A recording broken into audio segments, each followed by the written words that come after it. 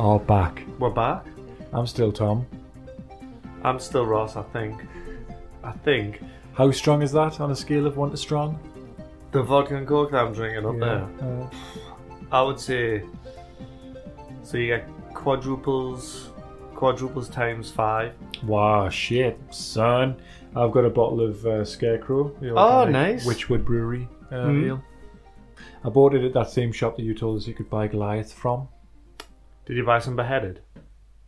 No. You gotta buy beheaded, dude. You gotta buy beheaded. I told you before. That was Christopher Walken. I think we're quite loose, so prepare for that. Oh, you slut. So we've just watched that film, Indie Game the movie. Yeah. Let's dive in. Right. Give me a synopsis, please. Thank you. Well, the documentary follows 3 games. 1. Yeah, more so, doesn't it, really? No, I mean 3 games and now 1. Number 1. Oh, right, sorry. He's been demanding. Number 1, Meat Boy. Super Meat Boy by the Meat Team, I guess. Team Meat. Fez by Phil Fish, thank you very much. And Braid by Jonathan Blow, is it? Jonathan Blows. See what I did there? Oh, you did, yeah. You did it. Jonathan Blows goats. It follows just their fortunes and making the games. Misfortunes too, I suppose you could say. Possibly, yes. Definitely, yes. I've got to say, the other 2 films, that one of which we've talked about, Atari, and King of Kong, which we'll talk about later, that is probably the more dour of the movies that we're covering. I feel done in. I feel like I just feel like I'm gonna want to quit. I don't want to do this anymore. Yeah, I feel it was quite a roller coaster ride. It was mostly downhill. It's the power of the edit. I know, you said that a number of times while we were watching the film. That's Ross's tagline. The power of the edit. I felt this film showed, and like we touched upon in the other episode, these people who make the games, and sometimes we take the high ground and we start slagging them off.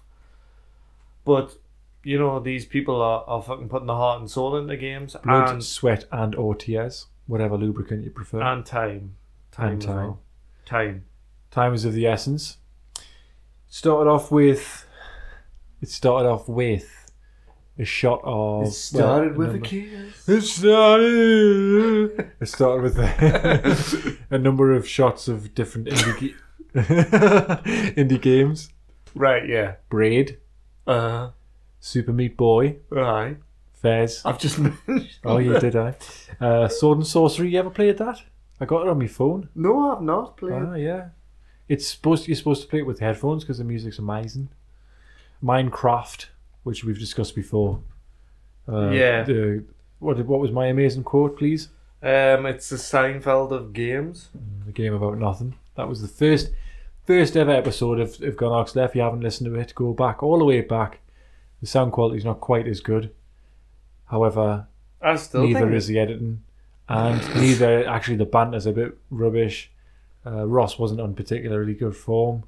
I think I was on better form than I have been in, like... To be honest, if you're new to the podcast and this is the first you've ever heard, I'd probably start around about episode 12. Really. Do you really think that? No, I think so. This friendship's over. Well, I think, to be honest, it's more professional. Really hit where peak, where high mark was level.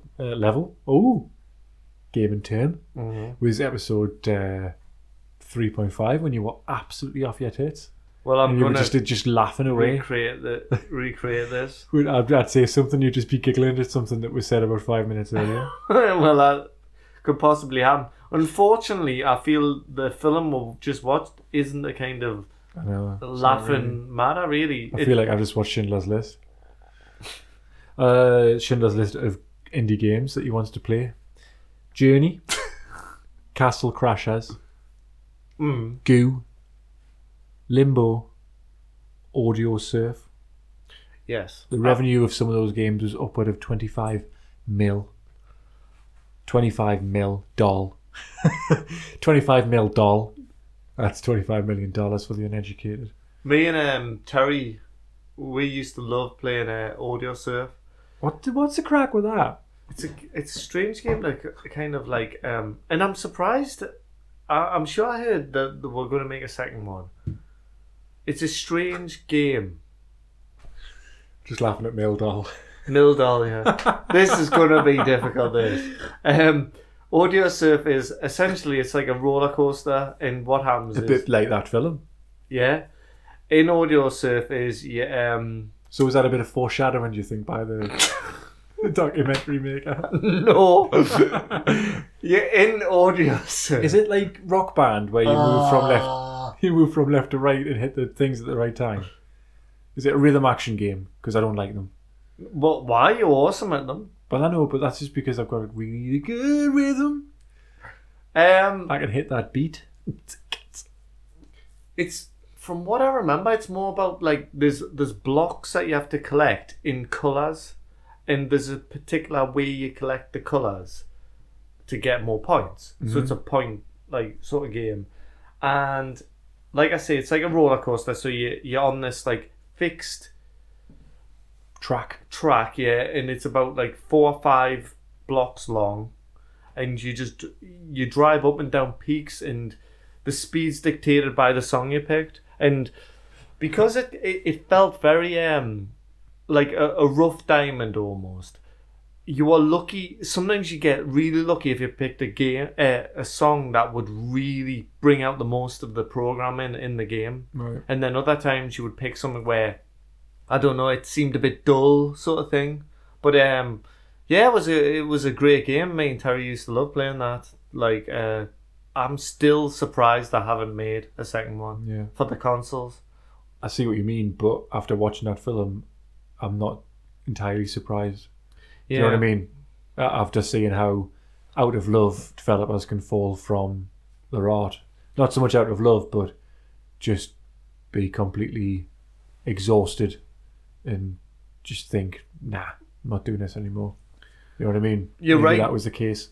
I mean, for anyone who, again, we've started this podcast, and if you want to get more out of this conversation, watch the film. Have half a bottle of vodka and then watch the film, or watch the film and have half a bottle of vodka and then listen to this podcast. Yeah.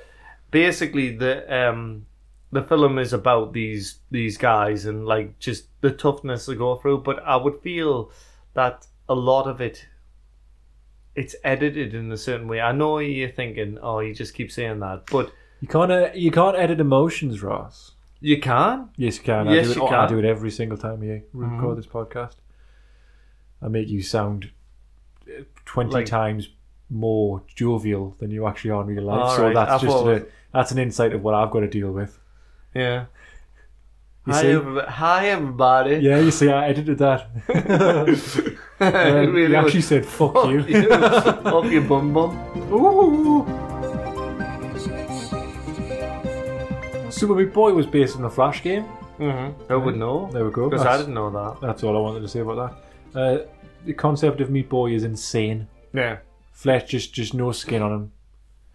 But everything that because it was Edmund. Edmund out of the can't remember his name. Of the two of them. Macmillan, something like that.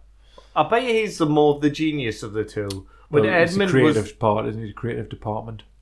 He was the character like I sided with, just because he wore two t-shirts for the entire film, and one of them was the Melvins, which I think are amazing, and the other one was Sun. And I think they're class. So didn't he have a Tool t-shirt on one of the older pictures? He did, as well. Tool, okay. Because what did you say? I thought it said coil because it showed you some of the games he made 25 previous. Flash games, and Super Meat Boy was obviously one of them. But there was Spewer, the C word, which was basically this massive vagina with eyes, vulva, trying to get penetrated by this penis. Incidentally, have you seen this game where you play a penis, and the idea is you've got like a really, really long penis, and then there's two balls, and then there's a bum hole, right? And the idea is you've got to insert yourself into one of the opposite, opposite do you get players. like more points if you go in? Like, Yeah, but it makes like a horrible noise when you like Holy sort hell. of penetrate. And it's like judo, you go around in a circle. Fucking weird. I'll post that on Twitter. Coil, as we said. Time for cook. Time for cook, which really made you laugh. No, Coil was the funniest. Seriously, it was. Coil, man. But yeah, he seems to have a thing about fucking fetuses and stuff, doesn't he? Because it's you've got the boy without skin, who's Meat Boy. His girlfriend is Bandage the Girl. bandage girl, who, as he said later on, she completes him by being the bandage and wrap him up. Maybe he's always in pain, but he doesn't feel it. Was one thing he said. He's very deep, Edmund. Because some of the games he talked about that he made, there was the one about the guy in space. This girl was based on his niece, and she rode on the back of this monster. Every planet they visited, the Earth would get smaller, and when he went back to the Earth, he landed on it and it smashed, and he was just floating around in space. Yeah. And everything was really deep, had another meaning, but I think he was quite troubled and lost a little bit himself, but created a fucking amazing game, made loads of money, so I suppose that was... so he's in happy. your world, He'll be all happy. ends well. Then you've got Tommy, who's the programmer side of Team Meat. Yeah. One of his quotes was, "People who play COD don't like the games I make, as I don't make shit games." He said some of the highest rating games of that year was COD and Halo Reach, which, by the way, if we ever get round to our top 10 Xbox games of all time, Halo Reach might actually be in there. What a tease. But also, That'll be the last Super Meat episode. Boy might actually be in there as well. Well, Braid, So he Braid might actually be in mine. Right. That's something that I'd like to touch upon now. The actual games. Super Meat Boy, right? Yeah. My own personal, because you blew my mind and told me that you'd finished Braid. Yes. Well, Yes. Not only did I finish Braid, but I've got a memory of sitting in the house I used to live in with Kelly asleep on us pretty much, playing that game again to try and get an achievement. I think there was a speedrun achievement where you play the game fast, and I went through and got that achievement, and that's one of the games that I've got all the achievements for. What, the full, was it 200? Yeah, I think it was only 200 at the time. It was 15 achievements or something like that, maybe. But I absolutely loved that game, and so much so I bought the soundtrack. It wasn't even an official release. It was weird. The case it came in wasn't a proper case. It was weird. But it's by this classically trained trio, violinist and pianist and something elseist. And it's just it's a beautiful soundtrack. But obviously in the game, everything kind of, some of the songs play backwards depending on what you're doing. Yeah. But then there's one track that they've recorded and it's played backwards, and it's really, really haunting. And in the game, there's a chase scene sort of thing, or you're racing against time, which is the entire concept of the game. And that music's playing, it's really haunting and effective.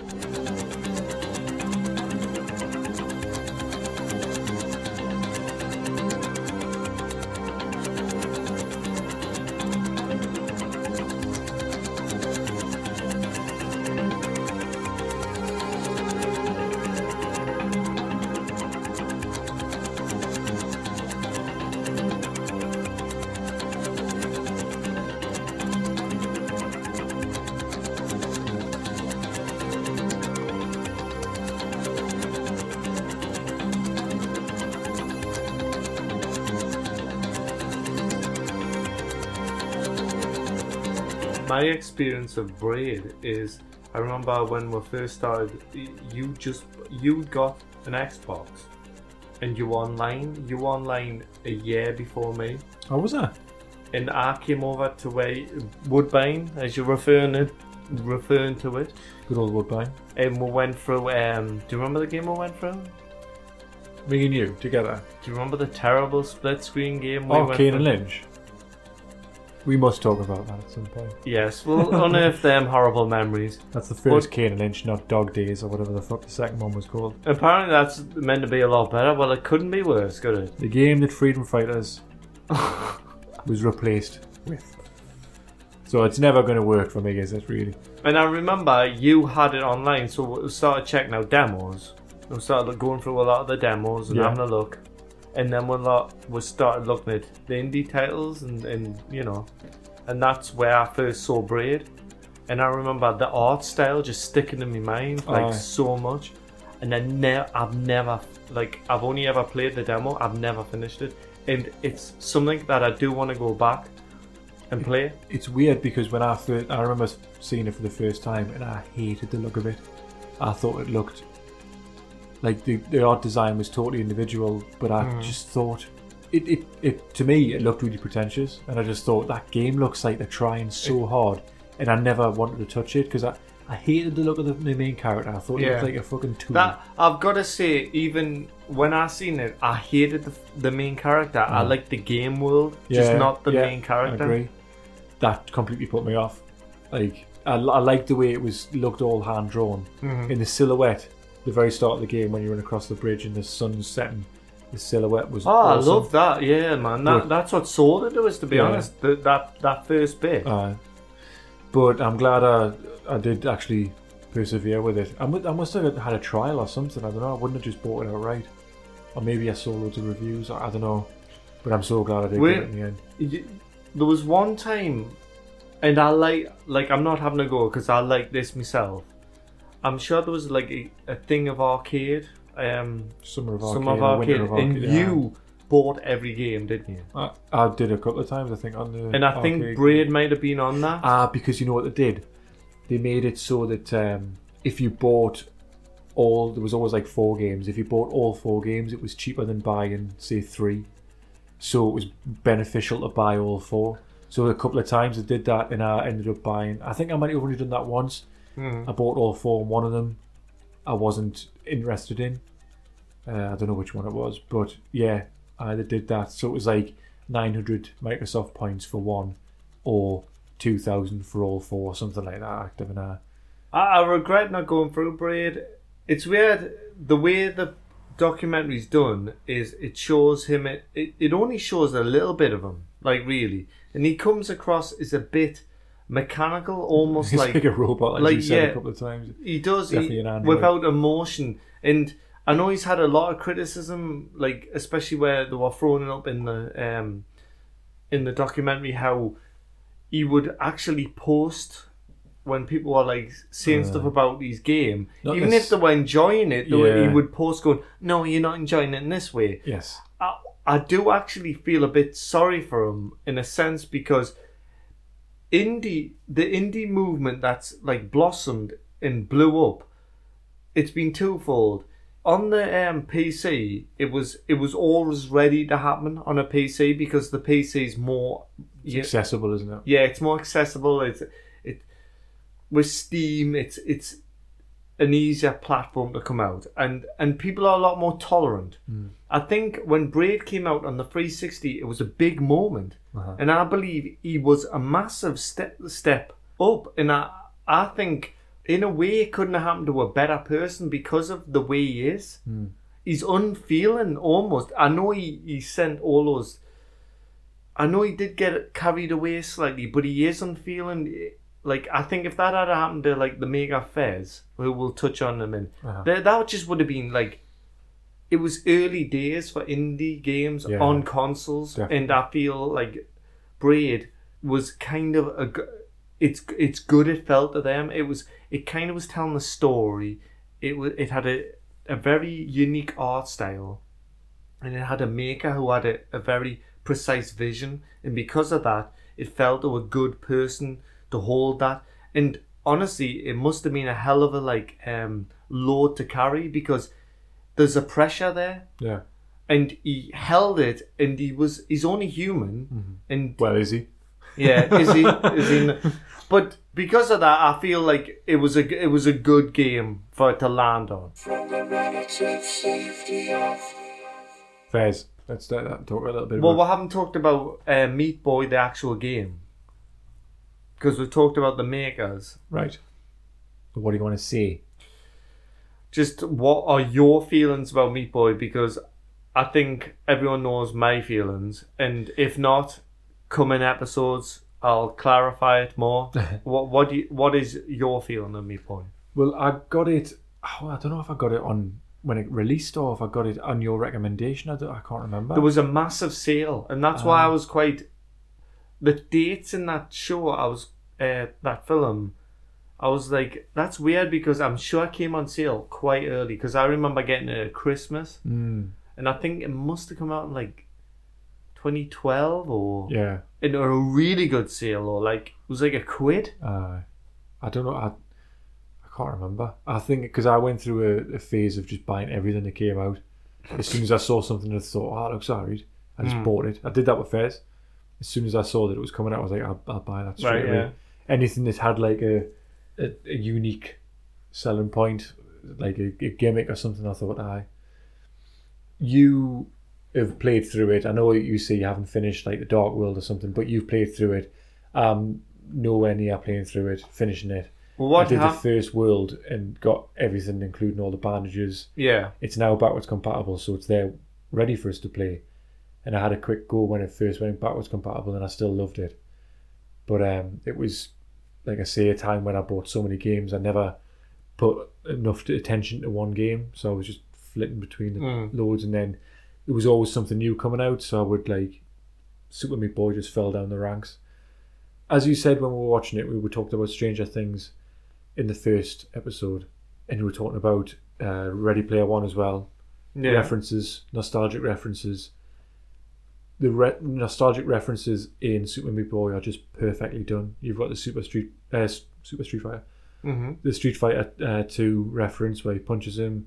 You've got the Castlevania one. Dun, dun, dun, dun, dun, dun. It's just every reference is just they've got it perfectly. It's perfectly weighted, and they just do such a good job. And it's even Super Meat Boy, like it's SMB. It's like the same initials as Super Mario Brothers. So it's like it's all so deliberate and so precise, and the artwork is beautiful. It plays. One of the reviews that they were playing said the controls feel like an extension of your consciousness, which is just it. It's absolutely perfect. It's so simple. It's a wonderful game. It's even the mechanic. They didn't even mention the mechanic of the replays. They didn't even mention that in any of the episode, any of the film, until they were showing it right at the end of the film, where there was like multiple Super Meat Boys jumping. That is a wonderful mechanic. It's just like a lush thing to look at the end of the level. It's a tough game, so you die. That's part of its charm, right? Yeah. Well, that's part of its thing. That's what the two dudes were talking about. You'll die because I like hard games, but the thing that's so good about it is there's no waiting, so you just instantly back in. You came over to mine a while back and we're playing Hotline Miami, right? Yeah. And you died on it, right? Straight away, because it's a tough game. And straight away, you just appeared back at the start. And you went, oh, it's like Super Meat Boy. Yeah. So it's like, it's one of them games. Yeah. So it's like, when you're playing a game that you reference, you'll go, oh, it's like this, it's like this. So that, to me, and they never mentioned it once on there. Yeah. It's one of those ones, I've got this thing in my mind where, because I'm more than happy to go digital only, right, without putting a disc in, because of the convenience of it. It's convenient if you can make a game as convenient as possible, then I'll buy into it. Yeah. And the convenience of that game is a big feature. Like you say, you die, you straight back into the next level. It's fast, so it's pick up and play sort of thing. And that's what I'm finding myself going towards more and more. Like just. I love Rainbow Six Siege, as I've mentioned it so many times on this podcast, but it's not as immediate. And there's things like when you want to change your weapon or you want to upgrade your weapon, put a different like grip on or something like that. The other night there was an update came out and it had this new angled grip. So I went through all my weapons and I wanted to add that to some of the weapons. And it took about, 20-30 minutes to do it. Because it's like you'll select the weapon, it'll take a second, then it'll load up, then you'll flick down to the right angle, the right thingy, it'll take another couple of seconds. You're like, why isn't this faster? Why isn't this faster? It's so slow. I'm playing through Fallout 4. Yeah. And it's something that I felt a lot in games where you don't want to do something because you think, all right, if I go through that door, there's a load. You know what I mean? Resident Evil syndrome. Yeah. It's That's me opening the door. yeah, like pretendly lines that when you cross over them, it's going to load in. Yeah. And when you were talking about tinkering with stuff, I remember back in the day, the first ever Legend of Kane. I love Legend of Kane. Is that the vampire one? Yeah. Legacy. Legacy of Kane. Legacy, okay. My friend got that, right, for the PlayStation 1. And we were playing it. I fucking loved it, right? Overhead. It was like Medieval. a Link to the Past. Zelda. Oh, right. Yeah. It was amazing. The follow-up, Soul Reaver, was amazing as well, but that was more like... Soul Reaver was the one that I played, I think, with Neil. We mate Neil. Yeah, that was more like Tomb Raider. So it was, Yeah. But that had a revolutionary feature where there was no load times. All right.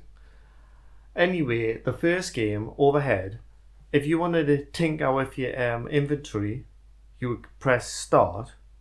When you press start, load time.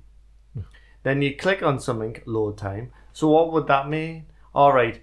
Oh, mate, you're using the wrong sword here. I know, but I can't be asked to go into the inventory. And the thing is about the inventory is when you clicked on it, it would tell you a little description about all the swords.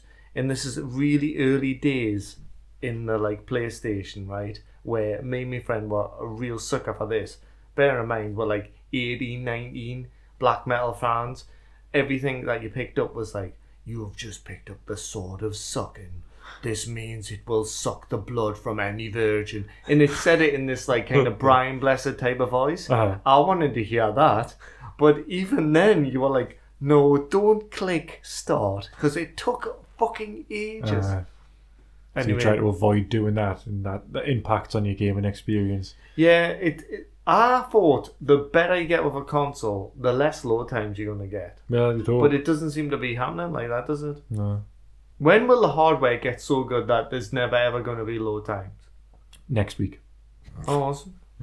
So keep an eye on that. Super Meat Boy took half as long time to develop as Fez. Mm-hmm. I think it said at one point 1,137 days in development for Fez and 500 and something for Super Meat Boy. So Would you say though, as much as I like Meat Boy, do you think Fez is a more an epic? It's a grandiose game. It's got more going on. And I would say if you said to me now, which game would you rather play? I'd rather play Meat Boy. I agree. I totally agree. Fez has got more technically going on because of the whole 3D mechanic. If anyone's seen it, you start in 2D. You get to Fez, which enables them to rotate the entire world in a 3D manner, which technically is an achievement and looks wonderful. It really does. And it's an incredibly smart mechanic for traversing the world. It's it's almost like the ultimate puzzle. It's like when you see something, you think, yeah, that makes perfect sense. That that's the transition. So it's like a perfect transition from 2D into a 3D world. It just makes so much sense. It's one of those things where you think, oh, I wish I'd thought of that. Yeah. Why has no one done that before? That's what it is. It's such a clever idea. But if you don't have a game to build around that, or if Super Meat Boy did that, if you played Super Meat Boy and then there was a level where you could, just one level, where you pressed a button and the whole world turned 3D and it just added another dynamic, you'd say that's the best thing I've ever seen. But I only want to see it once because then I want to get back to just playing the game. You know what I mean? The gimmick becomes laborious because you have to use it to get through the world. You know what I mean? It's kind of it gets in the way of the game itself. The funny thing, I agree with what you're saying because he says something when really later on he says this game's about smelling the flowers. Yeah. So it's Meat Boy's more about it's about gaming. It's about Twitch. Feverish. Yeah. It's about timing and all that. And that's why it's funny that Meat Boy is the sort of game I would actually normally hate Yeah. because it's about precise jumping. Yeah. It's mean, but it's that mechanic about coming back straight away. Yeah. And it's about learning the like everything about it. He talked about that in there where you would, right, I'm going to teach you the wall jump and I'm going to teach you this, I'm going to teach you long jumps, I'm going to teach you that. With Fez, the feeling I think Fez has, because I've got Fez and I got to a point on it where I just couldn't get any further. And what happens is you have to collect these little blocks. Yeah. The yellow blocks. And you have to like finish a block to like unlock other places. But it gets very confusing and the map's hard to like understand where you need to go next and stuff. And that's my problem with it. But I had like a few sessions on Fez where it was magical actually. The music is so beautiful.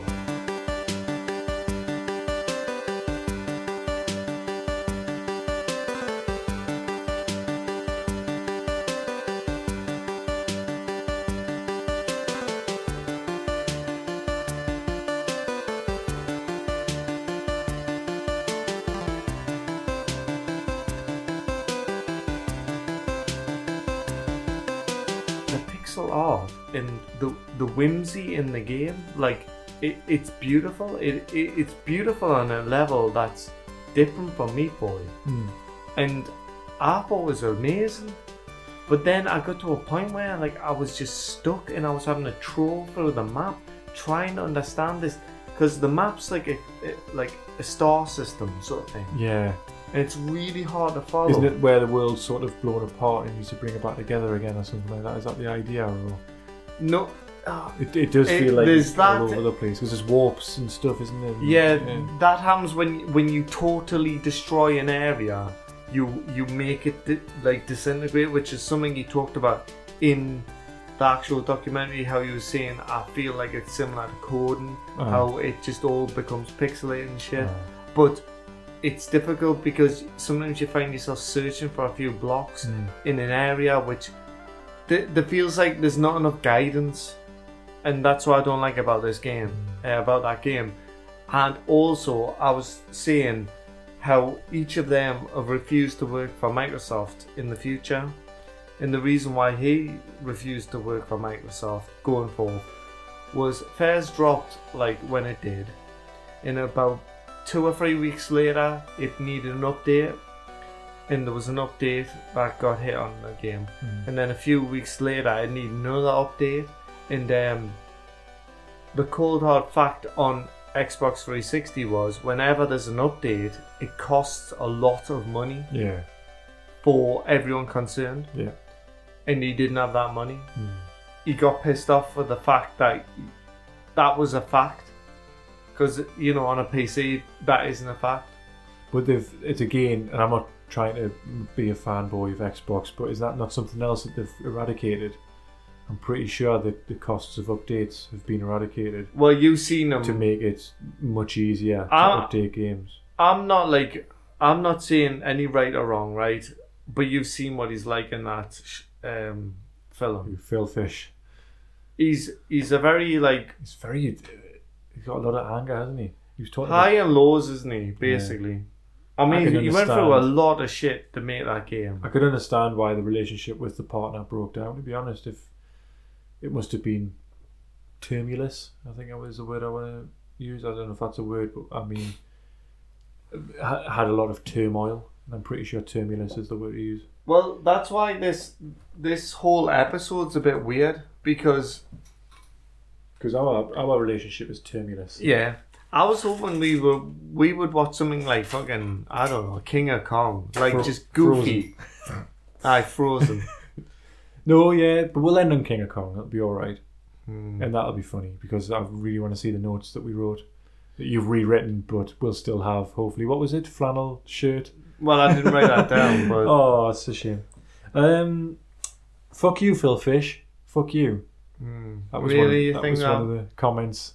No, that was one of the comments that someone put during the development of the game, wasn't there? It was scrolling through all the different comments that people had posted, like Twitter tweets and stuff, and one of them was just "fuck you, Phil Fish, fuck you." I can see why, because it's weird. It's shocking because though, the amount of effort he puts in, and someone just puts that. I know it's a double-edged sword, because on one level I think, fucking hell, man.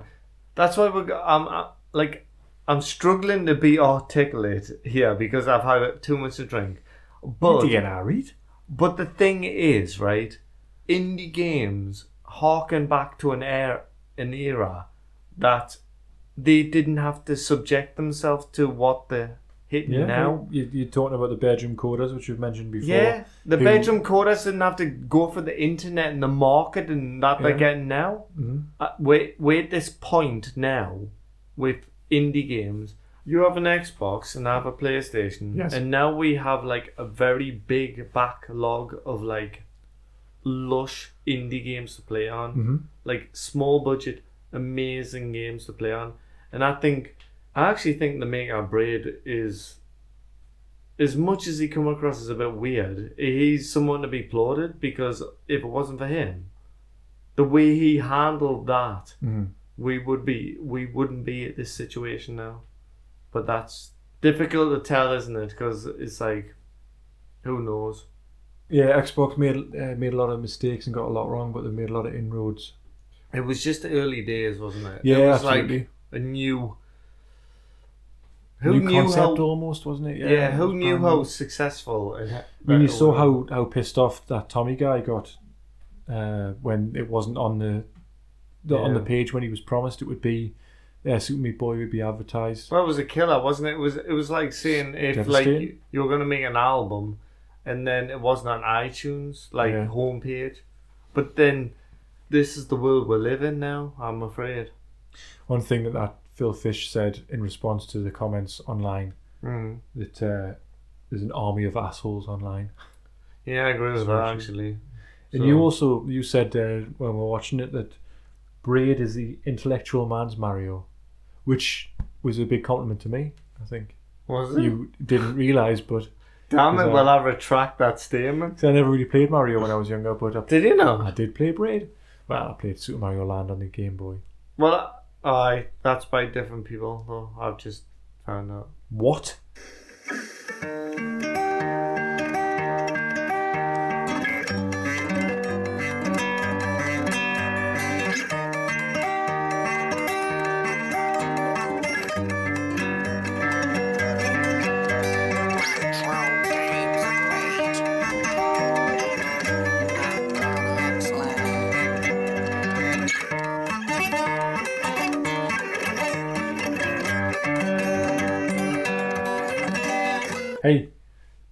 Hey, Warp was a good game.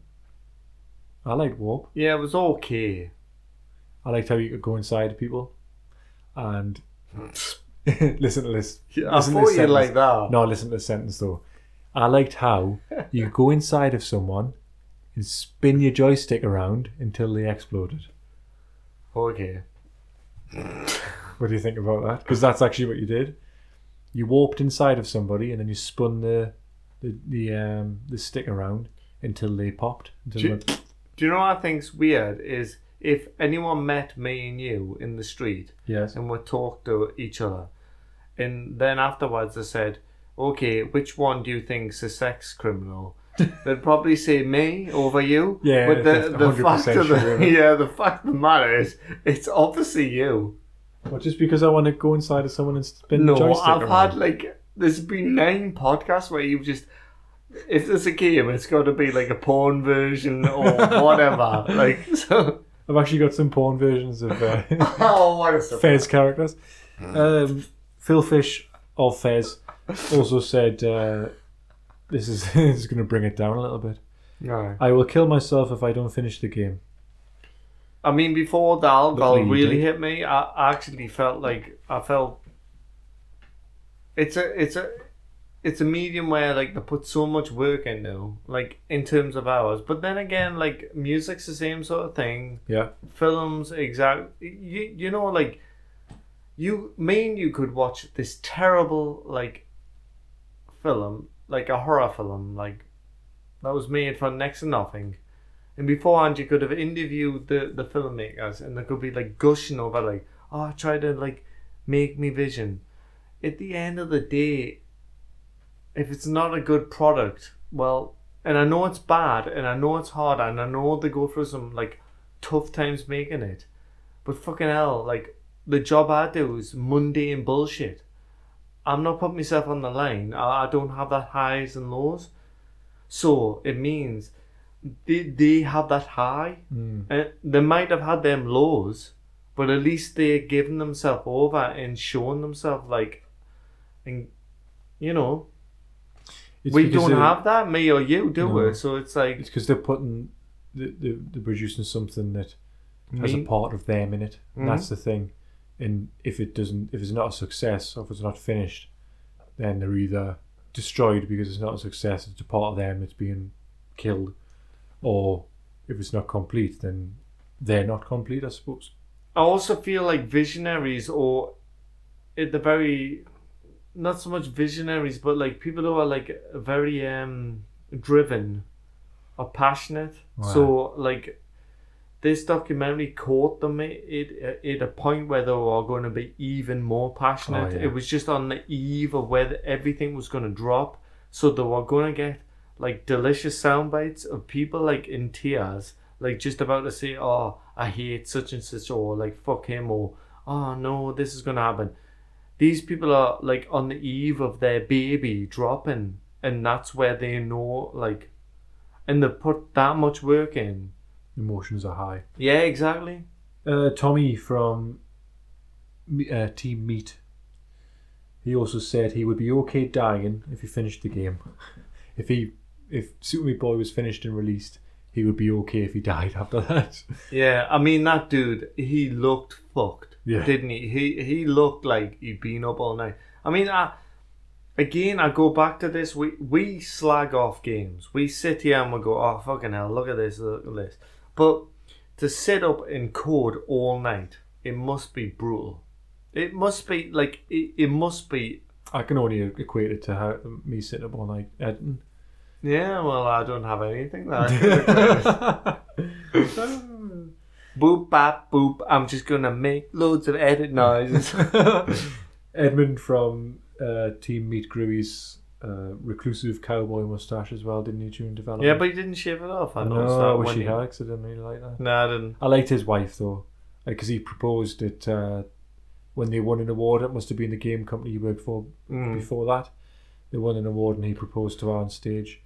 And she seemed like a nice woman until she got that horrible fucking hairless cat. Oh. Well, I think their next game... I hated her. I think... Yeah, what's the next game? I think it's something to do with collecting cats or something. Sounds rubbish. You say you've just done I think it's only coming out on the PC. Ah, fuck it. There was also some Meat Boy cookies that Tommy's mum made, which was really, really cute. Because obviously... If you're going to watch the film, you don't want any spoilers, then don't listen to this. But Super Meat Boy was a huge success. And Tommy paid off the debts. Hold on a second. Yeah, it's fine. Don't worry. Don't gloss over that. The last 6 years didn't happen. Yeah, no spoiler. Spoilers for the last 6 years, guys. Yeah, he paid off the debts for his parents' house, which was really nice. Hydrophobia was shown at one point on the dashboard. It was nice seeing the old Xbox 360 dashboard, wasn't it? No. But Hydrophobia was on there. That was a summer.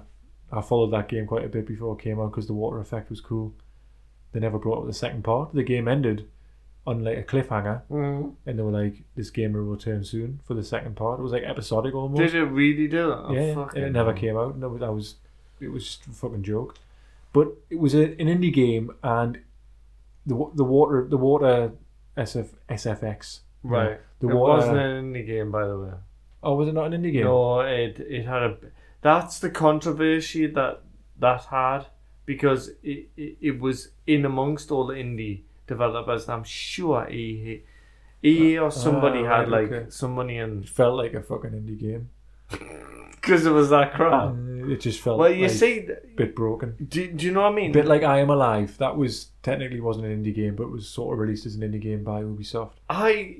That's the thing where they can swim that. They can go, oh look, it's an indie game. Look. It's not. Get your goodwill from an indie game. The fact, like, look, There's only 2 people working on this. There isn't actually, so you're fucking wrong. What was your Peter Jackson anecdote? Christ, you're asking this after I've drunk all this vodka.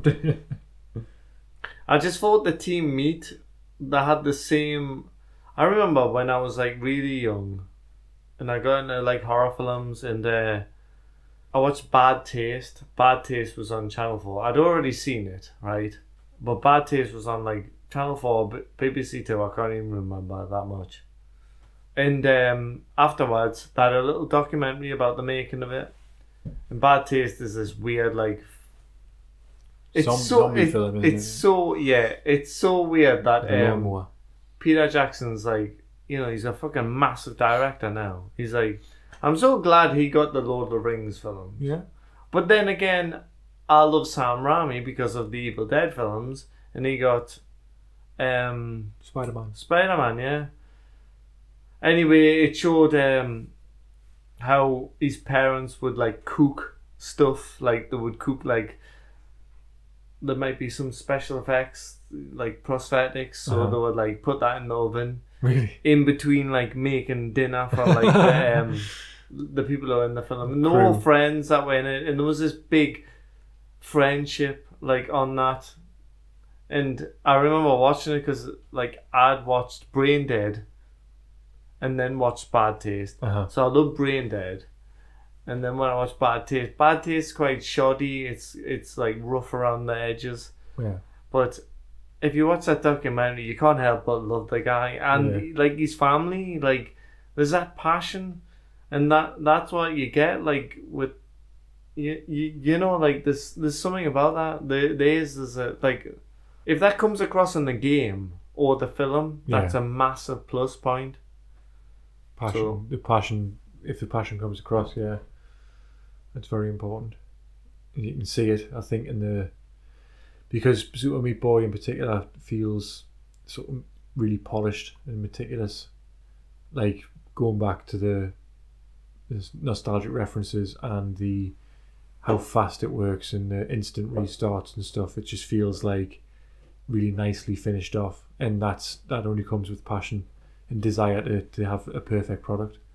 The level design on that game is second to none. Like later on, where it's all about precision jumping, and I don't like stuff like that as a rule, but it all works. The art design, everything else. I mean, this episode's going to be ramshackle as fuck. But anyone who's listening, of the 3 games we're talking about, like Fairs, Super Meat Boy, and Braid, what's your favourites? Because I think mine is easily Meat Boy. I love Fairs on a kind of like relaxing feel, but I feel it's got a massive flow to it. And Braid, maybe I haven't given Braid the love it desire sort of thing. Like, I would say for a technical achievement, I think Fez is the best because it's such a wonderful mechanic. It is beautiful. The first time you say that, I agree with that. Yeah. I would say for an experience, Braid, because it's just a wonderful game with a wonderful mechanic, but the whole story and the way you're taken through the game is beautiful. But for content and replayability, or even just playability, it would be Super Meat Boy. So I haven't really given you an answer, but no, what you just said there is perfect. Okay, because it is because I do want to play a Braid because of what you just said there. Yeah. Like the fact that you got that in the film where he's not talking about like level spikes or any of that shit. He's talking about just like learning and the story and his ideas. One last thing to end on, unless there's anything else you want to say. No. With that game, Team Meat said when they finally released the game, it was like sending our kid off to school. Yeah. And we said, except the kid is made of meat, and he's sending him off to Xbox Live, which is a fucking terrifying place full of literal motherfuckers. So he's sending off your. Thank you for writing that down. Mum is pissed as well now. Full of skin, sending off your skinless child to the school full of fucking horrible people. Yeah, basically. they were ready to fucking... So you can understand why that would be terrifying. But yeah, I think that's all we need to say about that. Overall, I enjoyed the film. I enjoyed the documentary. I did. There was a lot of shots of the games being played, which made me want to play the games, which I think is a success. There was two feelings I got from it. The first one was just how tough it is, you know. But then again, it's tough doing anything, you know. Like, we both make music, and it's tough just like fucking doing anything that like you don't want to put something out that you. It's weird if you put something out that you totally feel passionate about. It's like it is like putting your heart on the line. Oh, absolutely, yeah. And I got that from the documentary. They all done that. But then it takes a level of a person who would do that because it's really hard. So I got that from it, and I also got the fact like I think that was the wrong documentary to watch when I was drinking. So deal with that, listeners. So we'll finish with King of Kong. Yeah, well, brief exploits on King of Kong. I don't know I think a lot of people will have seen this already. Yeah, it's quite old now. Would you say? When was it? Mid 2000s or something when it came out. It's quite a trailblazer in terms of like I think it was successful as a documentary, even though not many people were like avid, you know, like these pretending nerds that were mentioned in the first episode. Yeah, pretending nerds. I wouldn't talk about him. No. What's it called? Is it called King of Kong? Mm-hmm. King of Kong, A Fistful of Quarters. It's not even on IMDb. It should be, because... Oh, there it is. The King of... 2007. That's the picture. Holy shit. Oh, it's Billy Mitchell with his hot sauce. So, I don't have any notes about this because you've got them all. I will pass them over to you, because at this point I don't think I'm focused. No matter what I say, it draws a controversy. It's... it's sort of like the abortion issue. That's what Billy Mitchell said. He's Billy so full of himself. What a prick. The power of the edit. The power of the edit. Yeah. You've got it written there. King of Kong, A Fistful of Quarters, 2007. Mm-hmm. And I looked it up on IMDb. You've got it all written there. It follows Steve Weeby in his attempts to take the high score record. So Billy Mitchell set the high score on back in the day. Donkey Kong back in the day on an arcade machine, and this guy Steve Weeby commits like a large portion of his life to trying to beat that score. He's got the arcade set up in his garage, and that's his dream, to beat the score and to be the best.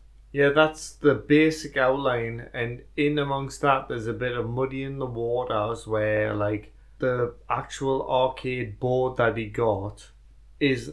Do you remember, like, the board that he got was, like, given by someone else and stuff like that? He was talking about it being tampered with, and because when he finally broke the record, there was a video of him finally, because he got to submit a VHS, and he submitted a video, and there's a bit where his son's saying, "Daddy, stop playing the game. I've been to the toilet. You need to come and wipe me butt." Yes, and that's actually on the video, and he has to submit that particular video. Now, fast forward a bit, that poor dude who has to watch all those videos to verify the high scores. Robert.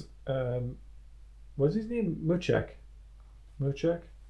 Robert. Yeah, he has to watch all the tapes that come through. That's his job. Can you imagine that, man? He's like an official referee of the... What's the name of the website? The Twin Galaxy website. Yeah, he's like an official referee of that. It's Walter Day, who was the founder of Twin Galaxies. Yeah, Walter Day. Interesting character name, like. Walter Day. Just recently, there's been a Retro Asylum podcast with him interviewed on there. Really? Yeah, and he's a weird character. Yeah, like. He's flashed from like every time they interviewed him, he went from looking like he was a homeless guy to being like a proper, like an actual referee with his black and white stripy top on, to being like fucking, what's that guy called, the Playboy Mansion guy? Hugh Hefner. Yeah. So Fun Spot, that's where, because obviously he submits the video. Yeah, and they say that it can't be accepted, don't they? They say like this is what Robert says, isn't it? Well, they say like you've got to like go to Fun Spot and. Oh, but because they break into his garage, don't they? The adjudicators. No, that happens later, but later. Oh. Well, yeah, they do, I guess, and say like what he's running. Mm-hmm.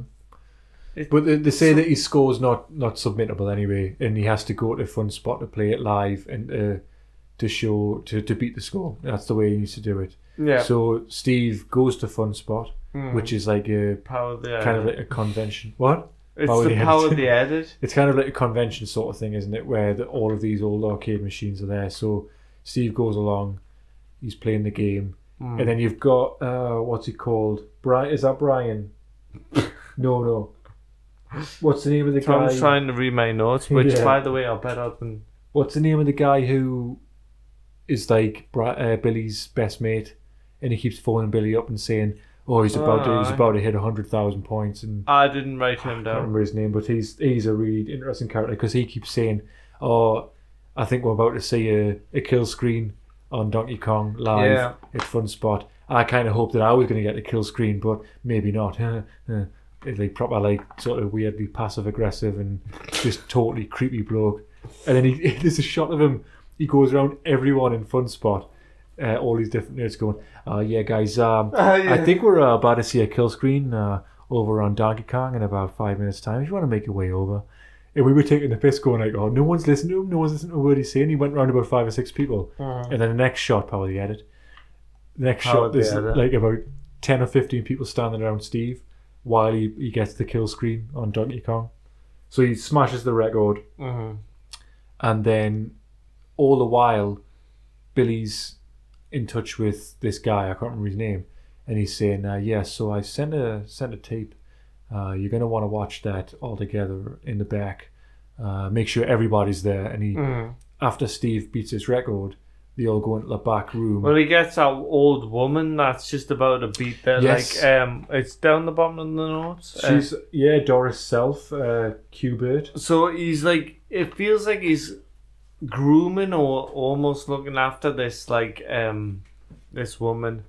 And he tells her to bring this. That's right, she takes a tape, Yeah, this tape. What's he say? You can lose everything, your luggage or something, but you can't lose a tape or something like that, or something weird. He says something weird. Well, it's really weird, awful. But this tape makes it there anyway. So Steve beats the record, and then they're all sitting in the back watching this tape, and it's a tape that Billy submitted. Yes, that's right. That shows him breaking the record, breaking 1 million points or something like that. He smashes the record again. Yeah, but there's something weird happens. Yeah, it goes really weird. Yeah, and the tape sort of jumps. But what's interesting is earlier they wouldn't accept his. Yeah, they wouldn't accept Steve's but tape. But they did unquestionably. I mean, the thing is, I've heard a lot about this, and it's the way that documentary's filmed, apparently. But then, would you not say that if... Do you know what I mean? Would you not say that if you come across like a bit of a bunch of bellends? I think you've got to just take it for what it is. The way it's edited, like, it can be manipulated and make you think what they want you to think. But we're none the wiser. We're just watching it. So you've just got to take it for what it is. And he came across as a bellend. I don't think there was no editing in the bit where he was talking about. What was it again? No matter what I say, it draws controversy. It's sort of like the abortion issue. Anyone that says that is a bellend, right? Yeah, really. I know. To be fair, you're talking about fucking playing on computer games. Yeah, you're not talking about fucking life or death. He's a fucking. That's. But he looked like a prick as well, like he did. Wow, you're going off on a limb here, like. Because what then happened? And I just distanced myself from Thom. What then happened was Steve went to another. It wasn't Fun Spot, but it was another sort of convention kind of thing to try and break the record live again because Billy refused to do it live. He just never turned up. And while Steve was sitting at the machine, Billy came in with his wife and just blanked him. Just completely blanked Steve. So he is a total bellend. It was like Billy was coming in just to sort of is like a total celebrity. He walked around with a fucking bottle of hot sauce and then fucked off again. He said it was online, like it was subtitled, and he said, "Oh, you don't need to say hi to him," something like that, and it's just like weird, fucking horrendous.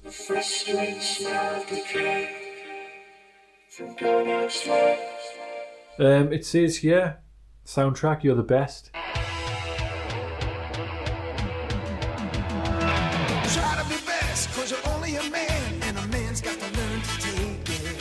Try to believe, though the going gets rough, that you gotta hang tough to make it. History repeats itself, try and you succeed. Never doubt that you're the one, and you can have your dream. You're the best around. Nothing's gonna ever keep you down. You're the best around. And nothing's gonna ever keep you down. You're the best around. Nothing's gonna ever keep you down.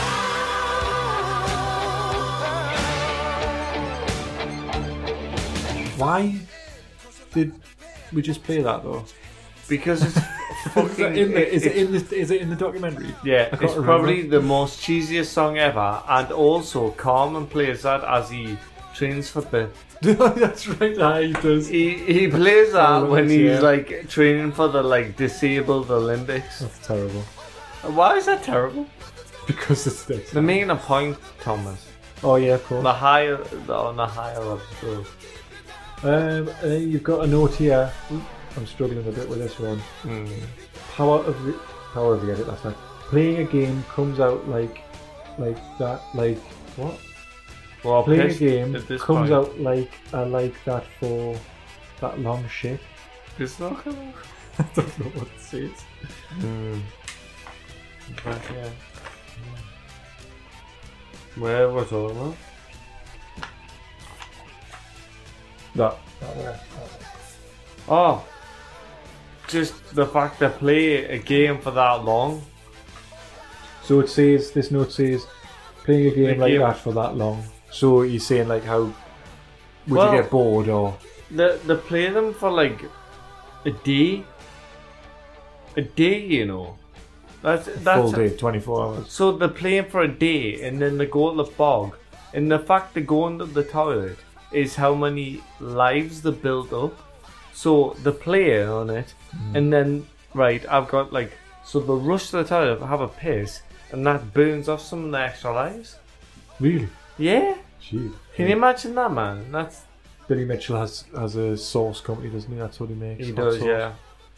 And you've got a note here that just says Billy Mitchell comes out like a shit. Yeah, he does. I mean, I hate to say that, but he does. Comes out like a shit. Like comes across like a shit. Like, he comes out like a shit would.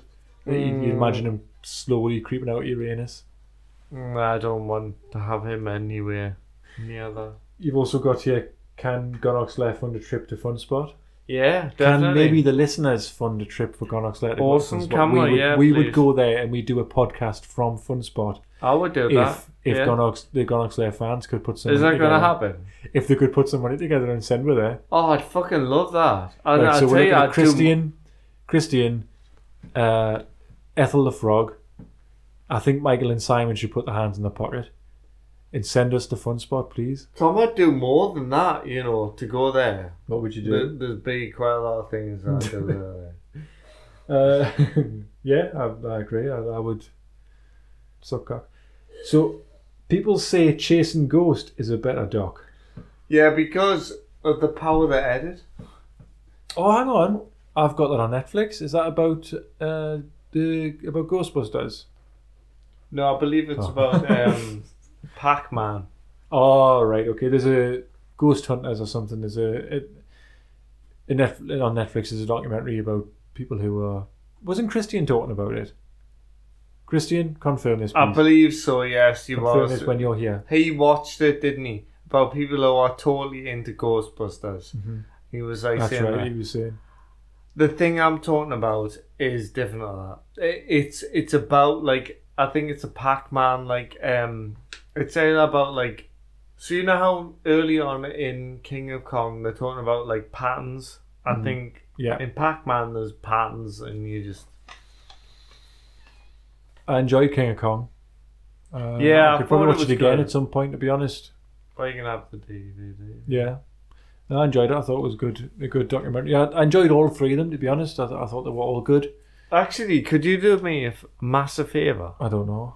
Live on air. What? Could you go downstairs? My bag's downstairs because there's a present down there. What, for me? In my bag, yeah. All right, for one you. second. 1 second. You're entertaining. I will. So, Thomas said that he would have easily that DVD. He's come back up. Okay. Now, you know a while ago, we were talking about, like, films that will make good games. Yeah. And, Is this Inner Space? I said to you, it was E, I think it was. And you were talking about, like, a good, like... So, I'm about to release this out of my sack. It's come out. It's horrendous. Oh, look, it's Equilibrium. Right.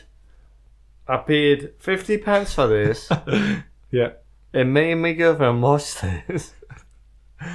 In fact, I wanted to be so sober enough to do a little dance on the startup music. Right. But that ain't gonna happen. No. This is Oh, for wow, you. that's lovely, that. 50, It's, that's by the exactly way, what our it's, friendship means, 50 pence. it's fucking terrible. It's absolutely abysmal. Oh, Happy. that's really, really nice, thanks. I don't know what to do with it. We'll watch it. Well, See what thanks, you that's think lovely. about that, because it's absolutely Yeah, I don't have a gift for you. No, you don't have to. I'll just give you 'Cause that's the not a gift of gift. friendship. The gift a there curse. is you've now got to watch that for an hour and a half. You've cursed me. Hexed. Well, there you go. That's another episode done and dusted. I've enjoyed myself, have you? But I have to apologise to everyone. I'm pissed again. Oh, well, we're used to it. Oh, well, really? Not to this level. No, it hasn't been since 3.5. Yeah. That's Sorry, a good run, that, listeners. though. That's a good run. That's like, what, 13 episodes? Yeah, I But- listened back to that. I was embarrassed, so I'm going to listen back to this and think, oh my fucking god. How many episodes we've done now then? 20-something? 28? 30? Is this 30? Is there any point continuing? What? Is it? The podcast? Yeah, man. Fuck is all. Oh, God, he's gone all emotional.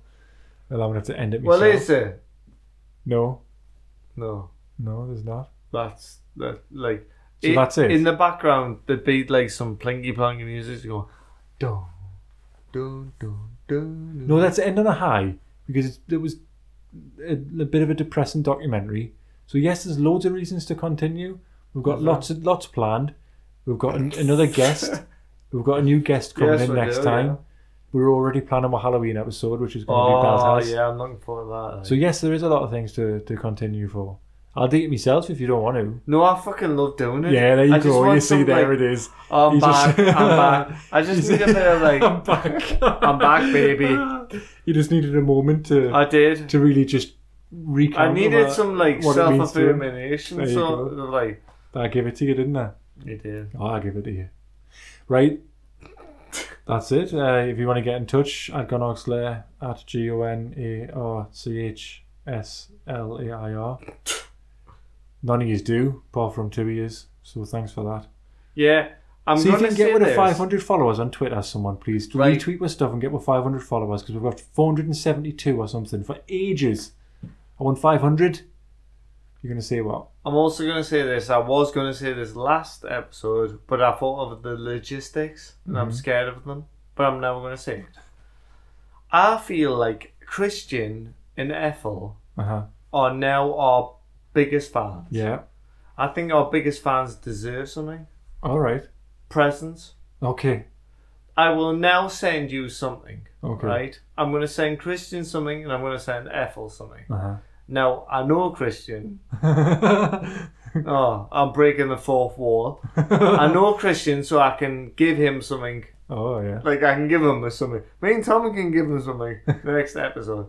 But Ethel, I don't know you. So email her Yeah. and we'll send you something. We'll send you a goodie bag. And anybody else who gets into the podcast and starts sending her stuff and starts getting into her, we will send you stuff. Also, speaking of sending in gifts, I hope Christine doesn't forget to bring a gift. I think Christian will. I don't want Christine to be the combo breaker. The combo. We're now on a is Combo it breaker. two hit combo. It's a 2-hit combo. It's a 2-hit combo. Michael then Simon, but I like getting gifts. Any gift goes up on the gift shelf there. Oh, it's lovely, man. What the hell did Michael bring? Did Michael bring her a gift? Did Michael bring her a gift? I'm pulling a funny face because I don't think he did. Oh no, it wasn't Michael. It was Inspector Fogman. Inspector Fog brought her a gift. What's her face? Yeah, Ezra and the cards, the chewing gum cards. But actually, I should bring you the cards and just put them up there. Yes, because it's lovely to look at. Yeah, the combo. That's the combo. You should put Michael, that thing up. Michael can bring a gift next time he comes on. Why did that one guest bring up like a fucking disembodied corpse? Oh no, that's not a gift. All right. And the dildo, that's mine as well. Probably should ignore that. Man. The fleshy dildo. Well, Ethel, send her your email. So you can send her, or just a direct message if you don't want to email her. Or you can email Ross at... No. Thomas can email take over Ross. this, but I'm sure we will make a care package for that dude. Yeah. We've got to, man. What's your email address? My email address. Yeah. I don't look at it. Is it once in a lifetime at... It's... Yahoo. How... No, I'm not gonna. Okay, right. Well, that's it. It's a bit of a ragtag ending. I've been saying goodbye for the last 3 or 4 minutes. Ragtag. 5 or 6 minutes, 7 or 8 minutes. We've been saying goodbye. So you're gonna stick with it, though, yeah? You're gonna be back next time. I'm back and forth. There's got to be some fucking love and giving. Right. Bye then. Nah, I'm not. I'm only kidding. Okay. I love doing it. Bye then. Bye.